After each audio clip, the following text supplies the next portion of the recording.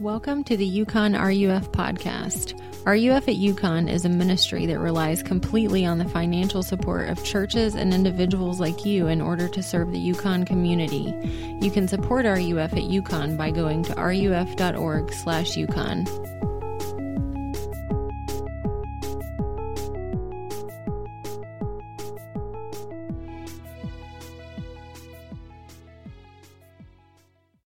Hey guys, welcome again to RUF. Glad you're here. I am Lucas Dorado. If we haven't met, I think I've met you all now. It's great to have you here. I know it's cold tonight. I know that the beginning of the semester is overwhelming and it's not exactly easy to get out on a Wednesday night. So I'm thankful that you're here and really excited about the semester ahead. I wanted to start off by just saying a word about what RUF is. RUF, first of all, is a community because we don't believe life is meant to be lived alone. And I want to acknowledge that college can be a really lonely place. And we don't think that's the way it's supposed to be. We think that life was meant to be lived together, and so we want to provide that for you. And we want you to live in community with one another. And we're also a distinctly Christian community, which means we look to Jesus as our hope, and we look to the Bible as our source of truth. And at the same time, we're a Christian community in the sense that we welcome all who would come like Jesus did. And so it's our hope that some might be able to come and explore Christianity and ask questions and examine doubt and things like that. And it's our hope that Christians would also come and find this a place of rest, a place of encouragement, nourishment, challenge, and growth, and also a place where you could serve, a place where you could get on board with what we're doing and amplify it through your own gifts and your own individual, who you are. And so we also, apart from Wednesday nights like this, we do small group Bible studies throughout the week that we'll be talking about later. I love to meet one-on-one with students like you over coffee or lunch or over a game of racquetball or whatever the case may be, because and I know Jonathan feels this way too, want to be involved in knowing what's going on in your life, be able to walk with you, encourage you, shepherd you as a pastor. And so don't be weirded out if I text you and I'm like, hey, let's hang out. You're not like, that's just something you should do and make time for because it's good. And a lot of other fun things go on in RUF throughout the week, weekends, trips, and things like that. So definitely hang out for all of those. And but at large group each Wednesday night, we look at the Bible, and we're starting a new series in the book of Ephesians this semester that I'm calling Grace Changes Everything. And it's centered on this idea that what makes Christianity different from every other religion is grace. This idea that there's no part of God's love that anyone could ever earn.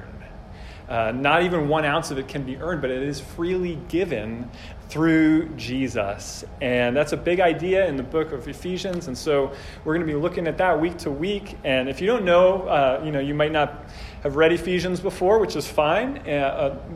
Ephesians is a letter written by Paul. Some call him Saint Paul, the Apostle Paul. It was written in prison in Rome around 62 AD. And if you don't know about Paul, Paul was this guy who hated Christians. He was a Jewish leader. He made it his life mission to stomp out Christianity, and then he met Jesus and was transformed, and he actually became a missionary where he went on trips through all the known world, starting churches. And on one of those trips, he actually went to a place called Ephesus, which is in modern-day Turkey. And when he got there were like a dozen or so Christians there, and he started this church with them. And eventually Paul is arrested. He's imprisoned in Rome. And so what we're reading tonight, and we'll be reading pieces of each week this semester, is pieces of this letter he wrote to this group that he loved in Ephesus, this church that he started as he waits in Rome ultimately to be put to death. He's writing to encourage them. He's writing to remind them of God's truth. They live, like Yukon, Ephesus is a place where most people don't actually believe.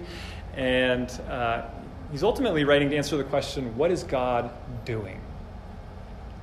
And so with that, I want us to read this passage, the beginning of this letter, Ephesians 1 through 14.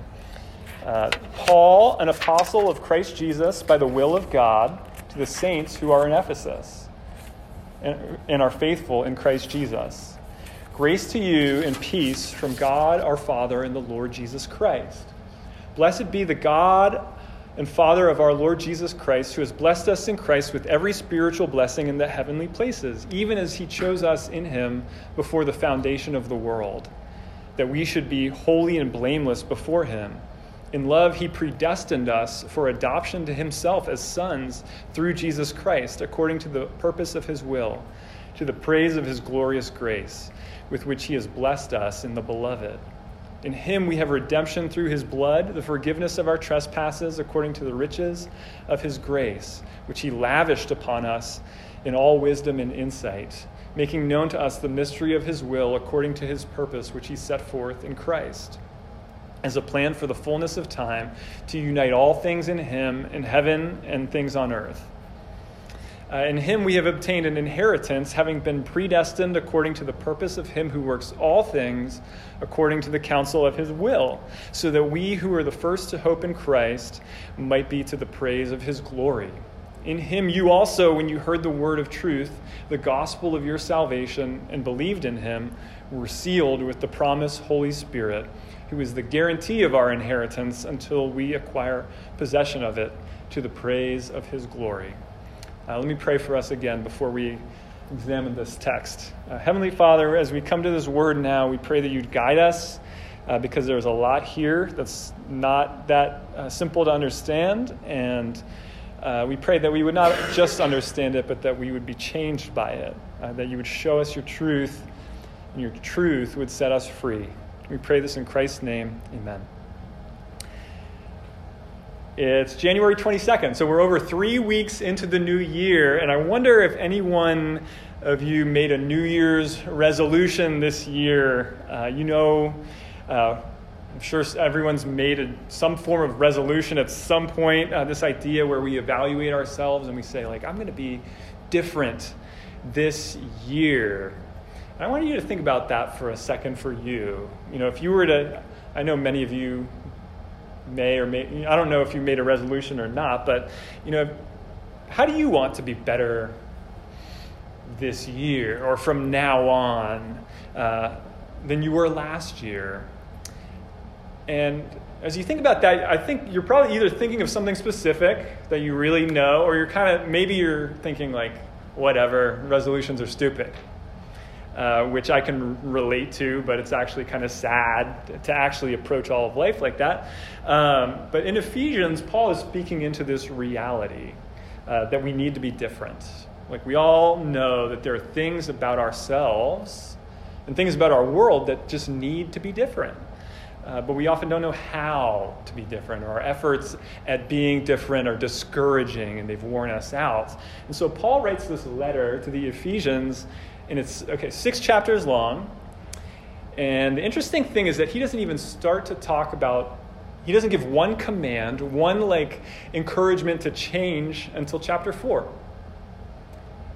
And you know what he spends the first 3 chapters talking about? Grace.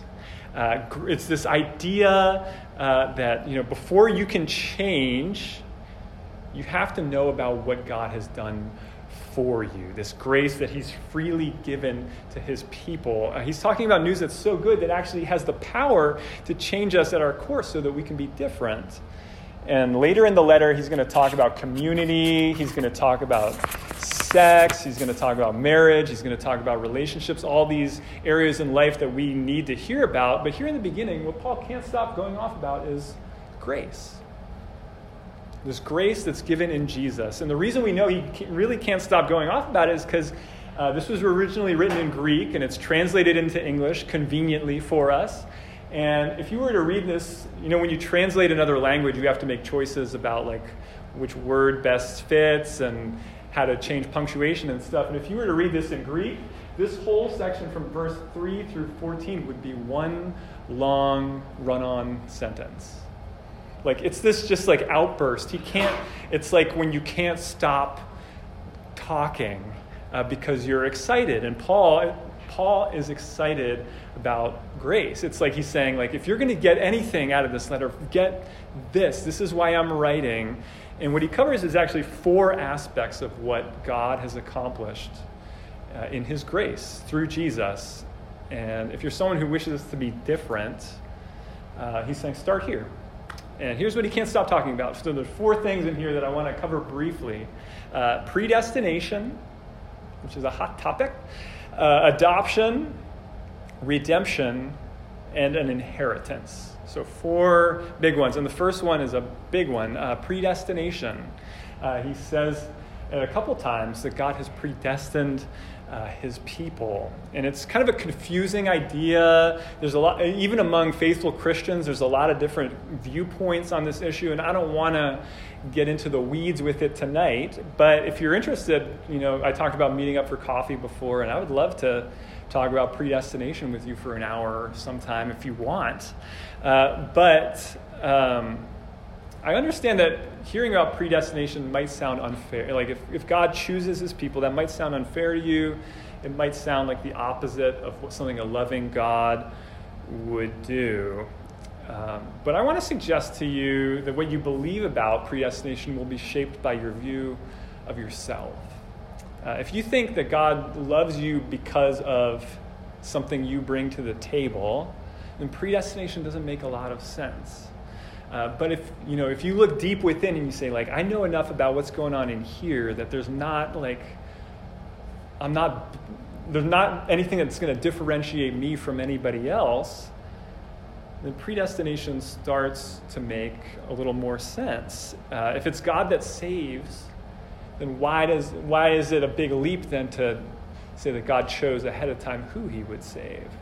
I mean, you might be thinking, all right, Lucas, this is getting boring. You're losing me. But this is why it's exciting. Think about this.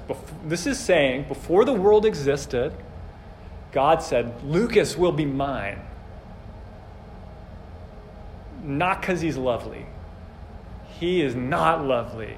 He's actually one of the least likely people, but I get to make him lovely. And what you need to see is that that's the most secure love that there is, because it's not based on anything but love itself, because you didn't do anything to earn it. God's saying, I love you because I love you. There's no greater love than that. And that's part of what makes actual relationships among people scary, because no one is like that. People say instead, like, I love you because you're pretty. I love you because you're smart. I love you because you're funny. I love you because you're useful to me. And what you need to see is there's no security in a love like that. You're not going to be pretty in 80 years, I guarantee it. What if you cease to be fun? What if you fail? Then the love goes away. And what this passage is saying is that God's love is not like that. God loves you because he loves you. And that's the greatest love that there is. And I just want to ask you, do you have anything like that? Is there anything in life that's giving you that? And it actually even gets deeper than that, because the next thing, that's predestination, and it gets even deeper because it says what he predestined us for is adoption. In verse 5, he predestined us for adoption through Jesus Christ. Think about adoption. Maybe there's someone in here who's adopted. I don't know. Adopted children are children. They're not actually biologically related to their parents. But they're declared to be the child of that parent. And adopted children have the same rights as natural children. They're legally declared, like, you are this person's child. And what an amazing picture of what the relationship that we have with God is. What Paul's saying is, if you're a Christian, then you've been brought into the best parent-child, father-child relationship that there is, and you actually belong there. Like, it's been declared. You're not going to be sent packing if the truth about you gets exposed. I've mentioned it, I think, a few times. If you've been around RUF a while, you've heard me probably mention my good friend that has he has 3 adopted children now, him and his wife. they had 3 biological kids, and they were like, that's not enough. Let's start adopting. And so they adopted 2 children from Uganda, and recently they adopted a daughter from China. And her name is Virginia May, and she's super cute. And they found out shortly after bringing home their little girl from China that she had water on her brain. And then they found out that wasn't really the problem. Like, she actually had epilepsy. She has a seizure disorder. And they have a crazy, like, they weren't seeking out a special needs child when they were like, let's adopt a 6th kid. They were just seeking out to adopt. They have a pretty crazy life already. But then their daughter did start having seizures, and she still does. And when they realize that, at that point, they're all in. They're just like doubling down on their love for this child. Why? Because they already adopted her. She's theirs now. And now a big part of their life is like getting her the help she needs. And fortunately, she gets amazing medical care in the U.S. Where they live. And she gets to be part of this amazing family. Okay, what this is saying is that if you are a Christian, you are Virginia May. That's you. You're cherished by the Father in the same way that Jesus is cherished by the Father. And it's saying God's not going to find out something about you that's going to make him change his mind.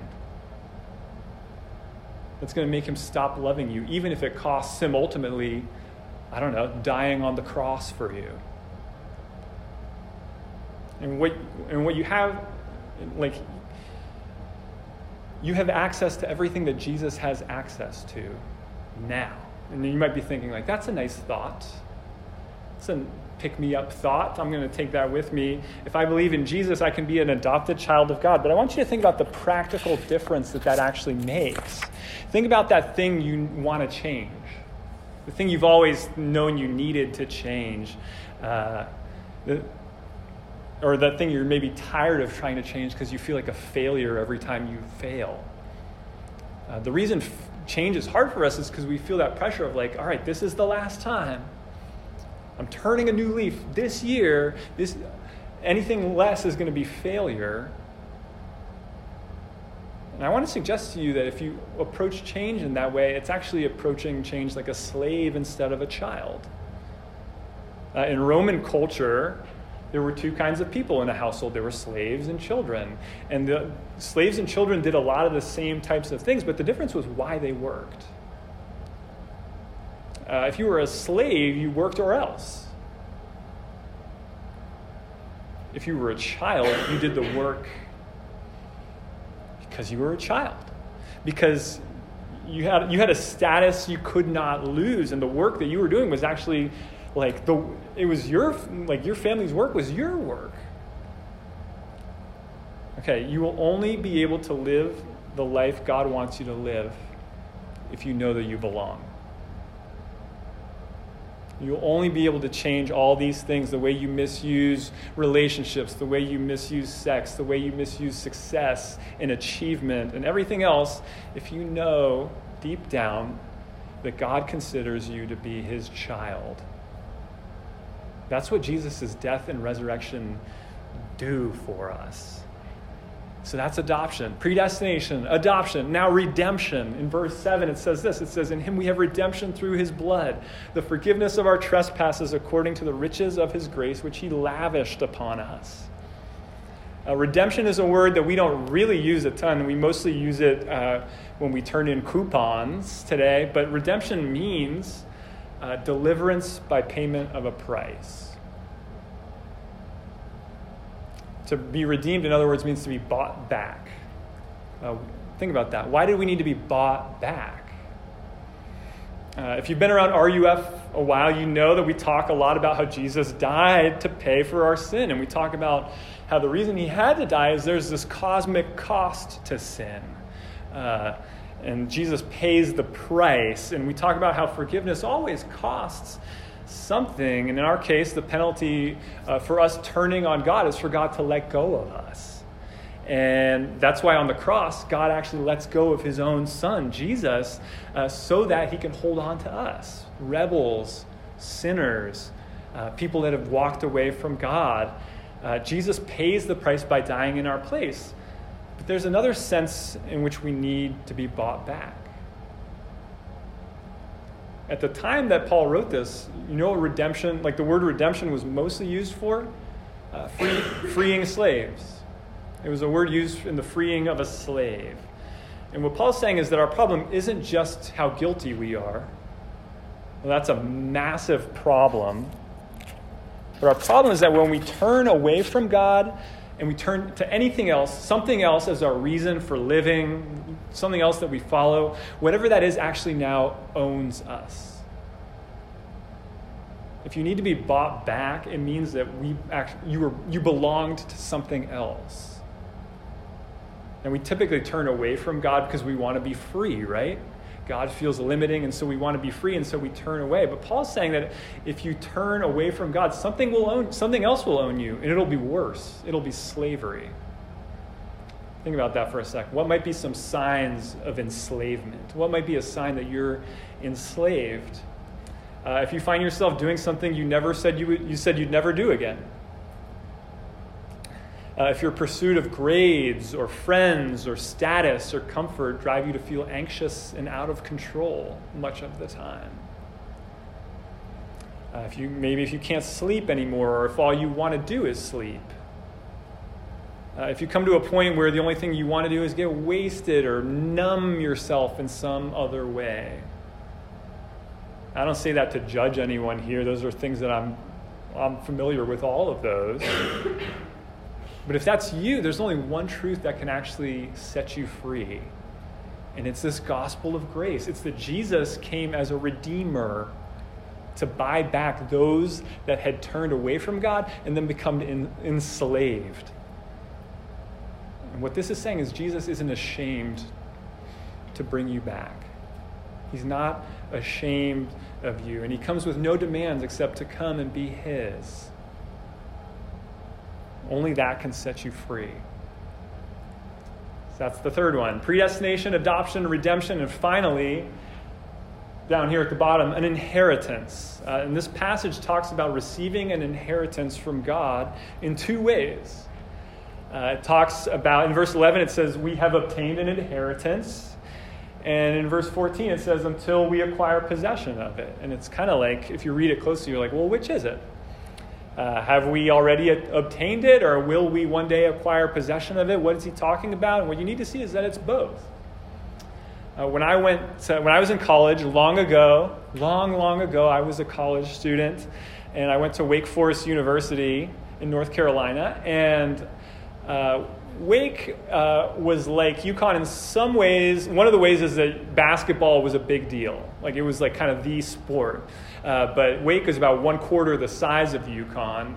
And so like when we had a good basketball program and like you would see the players a lot because the campus was small and the classes were small and that kind of thing.